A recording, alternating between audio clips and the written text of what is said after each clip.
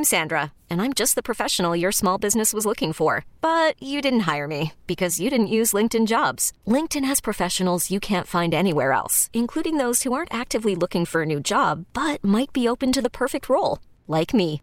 In a given month, over 70% of LinkedIn users don't visit other leading job sites. So if you're not looking on LinkedIn, you'll miss out on great candidates like Sandra. Start hiring professionals like a professional. Post your free job on linkedin.com/recommend today. Presented by T-Mobile, the official wireless partner of Odyssey Sports. With an awesome network and great savings, there's never been a better time to join T-Mobile. Visit your neighborhood store to make the switch today. Let's do this. Let's talk some Packers football, shall we? Let's bring in Ryan Wood. Do you want to know what's going on at 1265 Lombardi Avenue? What's next for the Pack?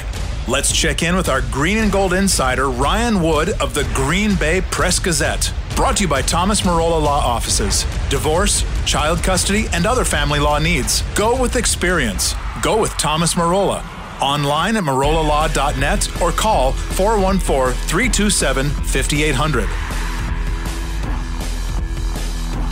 Ryan Wood of the Green Bay Press-Gazette now joining us on the Schneider Orange Hotline. And Ryan, this is a team that, well, no COVID cases here, I guess. We get word that the game with the Tennessee Titans right now and the Pittsburgh Steelers has been postponed, but everything seems to be good every place else throughout the NFL.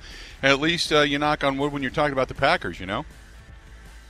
Yeah, knock on wood is right, because what is the case today could very well change tomorrow. You never know with this virus, right? But Corey Linsley talked about this week, and we're outside the internal bubble. We don't see we're not even in the locker room, so we don't see what's happening. But Corey Linsley said that he was pretty confident with how everyone inside that locker room is handling the protocols, and that there's a sense of understanding that, hey, this is your livelihood. I mean, if you get COVID, that's money out of your pocket as an NFL player. So they've got a lot of reasons to take this very seriously. And he said not that if you get COVID, you're not a team first guy, because it can happen. It does happen.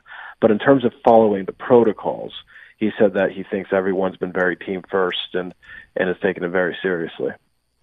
Now, getting into the X's and O's, this is a team that's a little bit banged up defensively. Can you give us an update on some of the injuries?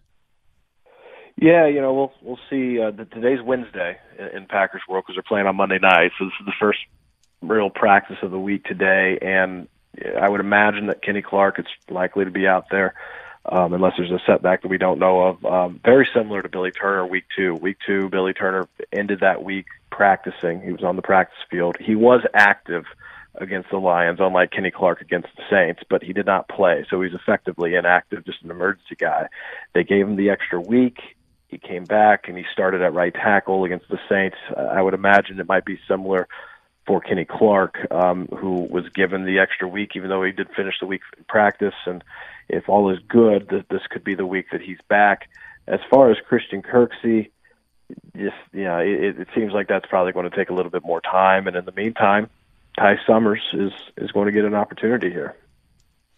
That was going to be my next question. So Ty Summers is going to get some more reps. You tell me, how do you think he looked overall? Now that we've had a chance to absorb the All-22, tell me how he looked in this past game against the Saints. Yeah, I thought he looked okay. The degree of difficulty of out of nowhere, you're a young guy, here's the green dot communication helmet, you're in charge of the other 10 guys, and oh, by the way, you also have to tackle Alvin Kamara. That's pretty high. That's not easy to deal with, and certainly there were some plays he'd want back. I mean, it wasn't clean, but given the situation, I thought Ty Summers did okay, and it's a game that he can build off of, and he'll need to build off of it. But it certainly was far from falling flat on your face or a failure or anything like that. I mean, there was a lot of positives for him to take out of it too. And what he is he's an active linebacker, and that's what Mike Pettine wants on the second level in this system, is guys who are active around the ball. And Ty Summers was certainly around the ball. The defensive front, there was so much, at least, kind of Twitter chatter about, well, they're not getting to Drew Brees. Drew Brees got rid of the football. The game plan was don't allow Preston and Zadarius Smith to get you to you. Don't allow that to happen. So that was part of the reason. I go back and I looked at the statistics in the next-gen stats. Look, Drew Brees has never been a long downfield guy to begin with. You don't have Michael Thomas, so they just wanted to get rid of the football and allow Kamara and company to just kind of do what they did after the catch. So I'm not overly concerned about the pass rush right now. Are you? No. I don't know what the numbers are right now, but they were top 10 in the league going into last week. And Drew Brees has always had one of the quickest releases, not just during his time, but really of any time. I mean, it's a Marino type quick release. He gets rid of the ball in no time at all. So you expect that against Drew Brees. And at the end of the day, Kingsley Keke got 2 sacks and looked pretty good. The other guy that really flashed up front was Montravius Adams a couple times and showed his athleticism against Carlos Ruiz. And then Zadarius Smith happened to make the biggest play of the game, and it was a pretty frustrating night for Zadarius Smith. There were times against the run he got sucked inside, didn't set an edge. There were times that he got blocked just enough to not be able to get to Drew Brees with that quick release. But the one time the Saints don't block him, they don't put a hat on him, he makes a game-changing play, and he strips Taysom Hill of the football, and that's what big-time players do. I mean, even on frustrating nights, you find a way to make that one play that tilts the field, and Zadarius Smith did that. So, all in all, Drew Brees is really, really tough to get to. Does this team need to have a pivotal turnover, defensively speaking, for this team to consistently win? Because it's happened in all 3 games now. Yeah, not for the team to win, because I mean the Packers at this point, it's only 3 games, but you get a sense that there's a lot of teams that the Packers can just outscore, right? But in the long haul, and go back to 2011, the last time the Packers had a start like this offensively. That year, they were prolific. I mean, they were historically good on offense, terrible on defense. And it caught up with them because there were a lot of teams, most teams that the Packers could outscore that year, but they couldn't outscore everybody.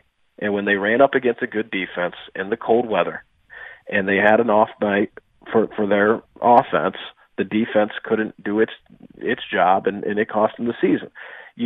That's certainly in play if they don't get this defense righted. But the defense is what it is. It's a big playmaking defense. It's put 9 points on the board in the first 3 games. It is a defense that is going to turn you over. It's going to sack you, and it's going to give up a lot of yards, and it's going to give up some points. And if it can make those big plays, this is a team that can win a Super Bowl because the offense is where it's at and the defense making big plays. Look around the league. It's not like there's a lot of great defenses around the league. And I think that the lack of home field advantage certainly and crowd noise certainly plays a factor into that. But this defense is what it was last year. Last year, it would sack you. It would play well situationally. It would turn you over, and it would give up a lot of yards. And it's really kind of carried over into this year as well. Talking with Ryan Wood of the Green Bay Press Gazette and PackersNews.com. Not that I am pining for it by any standard, but at what point do you see more carries, if any, get to A.J. Dillon? I know, fans were talking about, well, in some of those short yardage situations, why wouldn't you go to Dillon? I had talked about some of the things that I thought were rather pertinent that Matt LaFleur had stated, but do you see him getting any carries with the way the run game is right now? Yeah, it'll happen. He's too talented not to let it happen, but the 2 guys ahead of him are pretty good. So if you don't need to wear out your rookie running back, and they really don't need to, why would you? Matt LaFleur did say he'd look at the short yardage running back rotations after Sunday night's game. He did acknowledge that. That doesn't mean he's going to change anything, because the reality is that Aaron Jones in short yardage has one of the best noses for that marker in the league. For a small guy like that, you saw it, frankly, early in the third quarter on 4th and 1. He ran through an arm tackle and got what he needed to get that 1 yard to get in the end zone on 4th and 1, 4th and goal from the 1. So I don't see him supplanting the veterans or anything like that. Will he get more than a couple carries, maybe at some point that could happen, especially if there's injuries. Obviously, that changes the equation. But you don't get the sense that they're going to rush it. They're going to be plenty patient because they've got two really, really good guys ahead of him. I had even tweeted it out that we had a Sternberger sighting in this past game. 3 catches for Jay Sternberger, and we know that Aaron Rodgers after the game kind of alluded to the fact that he's had his issues, basically meaning the drops. Is this the reemergence of Jay Sternberger, forcing him into the lineup in which he can get a couple of opportunities? Yeah, it could be. I thought it was really telling that Aaron Rodgers, after that first completion, which was a nothing completion, it was just he was wide open in the right flat, dumped it off, he caught it, essentially a layup. Aaron Rodgers pointed right at Jay Sternberger, kind of an attaboy, and then patted him on the helmet when he got to the huddle. He understood that was more than what it might have seemed for a guy who had two really, really, really tough drops the week before. So you like to see that from a young guy, especially coming back from some plays that you didn't make and being able to make the easy ones, because those are the ones you got to make. So I thought, the quarterback certainly recognized what that meant for Jay Sternberger. And it certainly it helps when you show that you can rebound from a play like that. Real quick before we let you go, the rest of the tight ends. Now, we know that Davante Adams was not in this ballgame. Allen Lazard certainly stepped up, but it seems like you've got the ability to spread the ball pretty comfortably to your tight ends. If Sternberger starts to catch passes and you're able to move the sticks and you've got a good run game, I don't want to say you don't need that other wide receiver, because you certainly do, but it seems like there's enough weaponry here and enough things going on for Aaron Rodgers to be successful with an offense. I would assume it's only going to get better from here on out, correct? Well, it's hard to get better than 40 points every week, so I don't know if it gets better, but for the Packers, they don't need it to get better. They just need this to plateau. If they can maintain this, they're fine. So, I think the tight end, I look at very similar to what I look at the inside linebacker position. I had low expectations for tight ends coming into the year, and they've exceeded that. Robert Tonyan has been a touchdown machine early in the season, and Jay Sternberger, you see the athleticism and you see the ability to make some plays. Mercedes Lewis is that sage veteran that is going to be in rundown situations as a blocker, and he's the leader of the group, and he fills that need in the wide zone offense.